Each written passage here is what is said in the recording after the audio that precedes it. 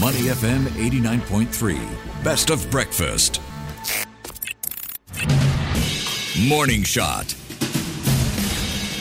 Good morning. I'm Lin Li Fu, and you're listening to the Earth Day edition of Morning Shot. As part of a global call to take concerted action against climate change, we cast our eye to recent weather events in Asia. Aside from heat waves in India, Singapore has seen the mercury rise above 36 degrees Celsius in the first half of this month, with the warmth predicted to stay for the rest of April. Meanwhile, across Asia, sandstorms are plaguing northern China, and they have spread across the sea, shrouding skies in South Korea and bringing the first yellow dust to Tokyo since 2021. Thailand's air pollution crisis is also deepening amid seasonal crop burning. So for a deeper analysis and all that, we're joined by Associate Professor Steve Yim at NTU Singapore's Asian School of the Environment. He is also a member of the Global Air Pollution and Health Technical Advisory Group of the World Health Organization. Welcome to the show, Professor. Good morning, Nini. A very good morning to you. Now, how would you assess Singapore's latest heat wave? It's really getting unbearably hot. How big a shift have we seen over the past decade, and can we attribute it to climate change? Oh, yeah.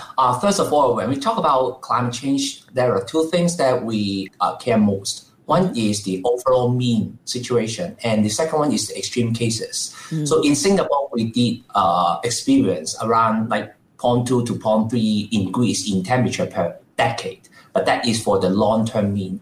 However, when we talk about heat wave is episode, so we are talking about relatively extreme cases. So first of all, when we talk about how heat wave, we are talking about 3 consecutive days with the temperature at least 35 degrees Celsius, and then the daily mean temperature should be at least 29 degrees Celsius. So when we experience heat wave, so typically it is caused by the drier environment. So what would drive us to have such kind of drier environment in Singapore? For example, El Nino phenomenon happen. Because the El Nino would drive us to have the relatively weaker trade wind, and such that we have the environment who have the larger scale subsidence of the air, such that we have less rainfall, just like, for example, the typical example, 2016, we still have the experience. We have a very polluted situation, and also a heat wave happened in 2016. So how should individuals and businesses brace for even warmer temperatures or more extreme conditions as climate change intensifies? So for the personal level, we can do is when the heat wave is happen, we have to avoid or try to avoid or reduce the outdoor activities or direct exposed to the sunlight during the noontime, especially for the people with the chronic disease, because the exposed to the heat can cause symptoms, for example, heat exhaustion and also the heat stroke. That would be a very vulnerable group to expose to the high temperature, and then we should drink more water, and that can help us to remove the heat from our body. As some of you mentioned, eat ice cream, as long as you feel better, you can do that, but ice cream is not a healthy food, even though I like it too. What about air quality? Singapore has seen some small fluctuations over the last week, with PSI hitting the 70s on certain days. How concerned should we be about this? So air pollution is driven by 2 major things. One is the emissions, and the other one is the weather and climate. So for the episode that we experienced in the past 2 weeks is related to the larger scale air stagnation and subsidence over Singapore and the surrounding area due to a phenomenon, what we call it as a Martin-Julian oscillation, which is to a certain extent similar to the El Nino, but it's a moving phenomenon. It happened in the 2 weeks scale, so this will always call it as a intra-seasonal tropic climate variability. We call it an MJO. Because with the correct location of the MJO phenomenon happen, air will sink from the higher level to the ground level. So we will find that the air will be warmer and drier and also suppress the rainfall. So for example, that in afternoon 15th April to 16th April, we experienced very high PM2.5 over east, south, and central, and also high ozone in north. Because of you can find the wind condition, we have a very weak wind. We are talking 8 km per hour, which is very low for the air dispersion. And also the air is suppressed to the ground level such that we cannot remove the pollutant to the upper level. And eventually we will experience a lot of the air pollution problem. So that we need more data to talk about how the wind structure in the upper level. So that's why our research now is building a 3-dimensional real-time atmospheric monitoring system. We call it as 3DREAMS to use several Doppler lidar emits the laser to the upper level to measure how the wind and aerosol the profile in the upper level, such that we can understand more about such kind of subsidence or even transboundary air pollution issue in Singapore. Coming back to what you were talking about, the MJO, without getting too technical, can you tell us the major differences between that and El Nino? Because El Nino is a relatively longer phenomenon. We are talking over a season. We happen typically in winter, all the way to the early of 1 year, for example, February. So one of the typical example would be last year, that December, we experienced very a lot of the rainfall amounts, which is due to the counterpart of the El Nino. We call it as a La Nina. So this is relatively longer term. But for the MJO, Madden Julian Oscillation, which will happen in the scale of 2 weeks.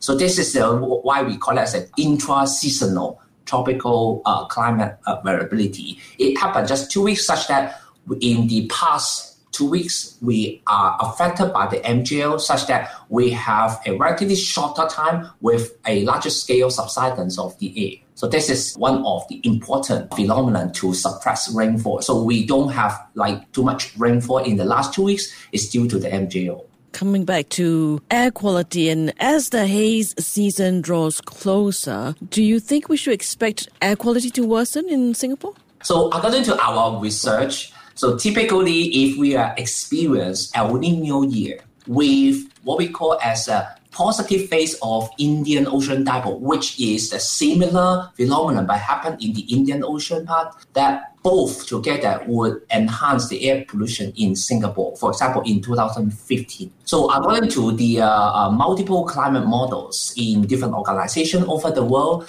we all project to have El Nino and also the positive IOD in this year. So that is the very bad combination for the air quality in Singapore and even in the Southeast Asia.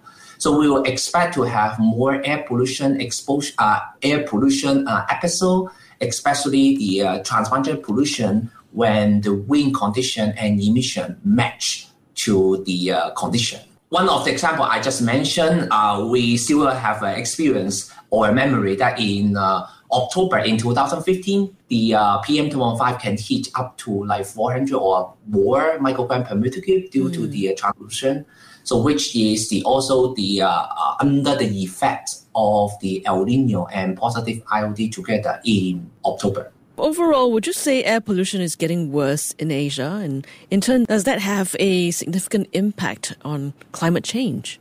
Yes, well, we are talking about the overall air pollutant concentration level. We do see PM2.5 for the long-term perspective is decreasing. That stands for the emission reductions in the region, and even in China especially, we do see an obvious reduction in PM2.5 concentration. But at the same time, we also find PM2.5 concentration is still high. Even though it's reducing, we still need more effort to reduce the PM2.5 concentration level. However, when we are looking at the reduction of PM2.5, we also overlook another important air pollutant, which is the ozone. So when I talk about ozone, it's not the upper level ozone which protect us from the UV exposure. We are talking ground level ozone, which is a toxic air pollutant to our respiratory system. So we do see in the region, in Asia or even over the world, there are so many regions that we have a obvious increase in ozone concentration level because of the chemistry, the nonlinear chemistry that would, when we reduce the PM 2.5 by reducing nitrogen oxide emissions from vehicles, for example, and the ozone titration effect would drive to ozone to increase. So that is the problem that we expect to happen in the coming 5 to 10 years. So we have to think about how we can control the PM 2.5 at the same time we get the co-effect to also reduce ozone together. So we need more research to understand the ozone chemistry, especially under the climate change effects, because the climate is no longer like what we experienced before, because the climate would become more extreme, more hotter, and more like the different situation will happen, enhance the El Nino happen, such that the ozone chemistry would, in the region example that we experienced in the last 2 weeks, so that would be a problem in different regions over the world, including Southeast Asia. Okay, Prof, before we let you go, we've seen governments ramp up efforts to tackle climate change, along with that from businesses, NGOs. But from your perspective as an atmospheric scientist, are these current efforts enough to make an impact significant to overturn climate change? So first of all, when we talk about climate change, is a relatively larger scale phenomenon and also take longer term to have the effect if we reduce, for example, 1 unit of carbon dioxide emission. So the benefit may not happen only in the country that we reduce the CO2 emission. So this is, first of all, we have to understand. We cannot just fight for the climate change by one individual country. So we need the collaborative effort all together to reduce the carbon dioxide or greenhouse gases emissions over the world, not only one country, but all the countries. So I can see that in Singapore, that the effort to fight for the climate change, for example, like implementing carbon prices since 2019, implementing the carbon tax. So at the same time, also deploy like at least 2 gigawatt peak of solar energy by 2030. So I can see a lot, like, at least of the strategies for mitigating the climate change. However, we have to think about also plan B. So if we cannot stop the climate change, what we should do such that we can mitigate and even adapt the climate change impacts. So nowadays, we always find that the impact from climate change on our society is still unknown. We have a lot of the research gaps still happening here. So that's why in our research, especially in NTU, we have a new climate interlatives at the Earth Observatory of Singapore. We plan to design new approaches for the climate change adaptation and mitigations. So for example, we will understand how climate change will impact to human health, our society, biodiversity, finance, etc., using the state-of-the-art technology such as like remote sensing, like satellite retrieval method, and artificial intelligences. And also we collaborate with the government agencies together to improve our understanding of the climate change on the society, especially how we can mitigate the problems if we know how big the problem is, how fast the problem would happen, so such that we can support the environmental management in Singapore here, and also different sectors at the same time. Thank you very much for your insights, Prof, and for your efforts in tackling climate change as well. We've been speaking with Associate Professor Steve Yim at NTU Singapore's Asian School of the Environment. To listen to more great interviews, download our podcasts at moneyfm893.sg or download the SPH radio app available on Google Play or the App Store.